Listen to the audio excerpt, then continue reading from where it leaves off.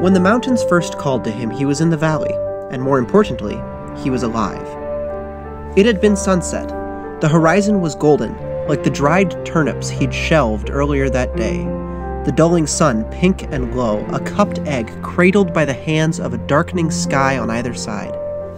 In the field where he stood, the grass blew against his ankles, scraping the bottoms of the tattering corduroy pants he'd always worn because they were simple and good and all he'd known. All he'd known, like the path he'd walked from his small cabin this night as he had every other night, to stand at the lowest part of the valley but never beyond. Like the rolling hills that rippled beyond the crumbling wooden fence he had put up years before, not so much to keep others out as to keep himself in. Because this path, these hills, the cabin, was simple and good, and all he'd known.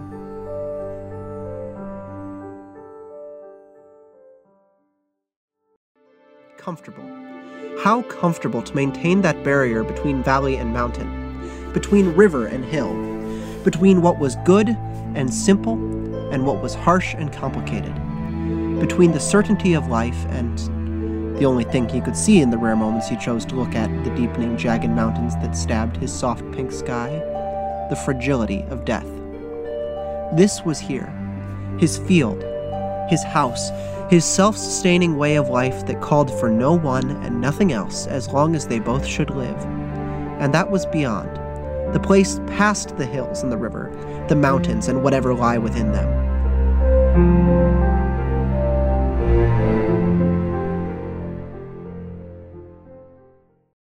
There, in the spreading twilight alive, he closed his eyes and crouched down to the still rustling trousers against the dampening grass, pressing his ears to drown out the beckoning wind. Above him, the hands of the sky released the egg they held until it sunk lower and lower, finally cracking against the horizon, spilling its dull light so thin against the earth that its glow was soon swallowed up, and he was left in the dark and the still of the night. Quiet. Simple and quiet, and all he'd known. The next time the mountains called to him, he was no longer in the valley, and he was dead.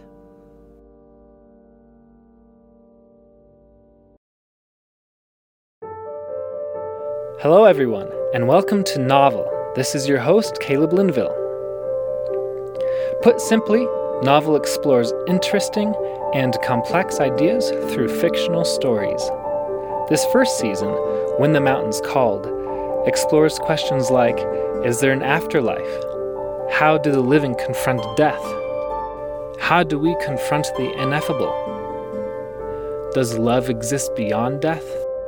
Is life something we build, or does life build us?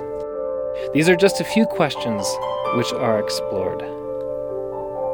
Join us on this expedition of art and insight.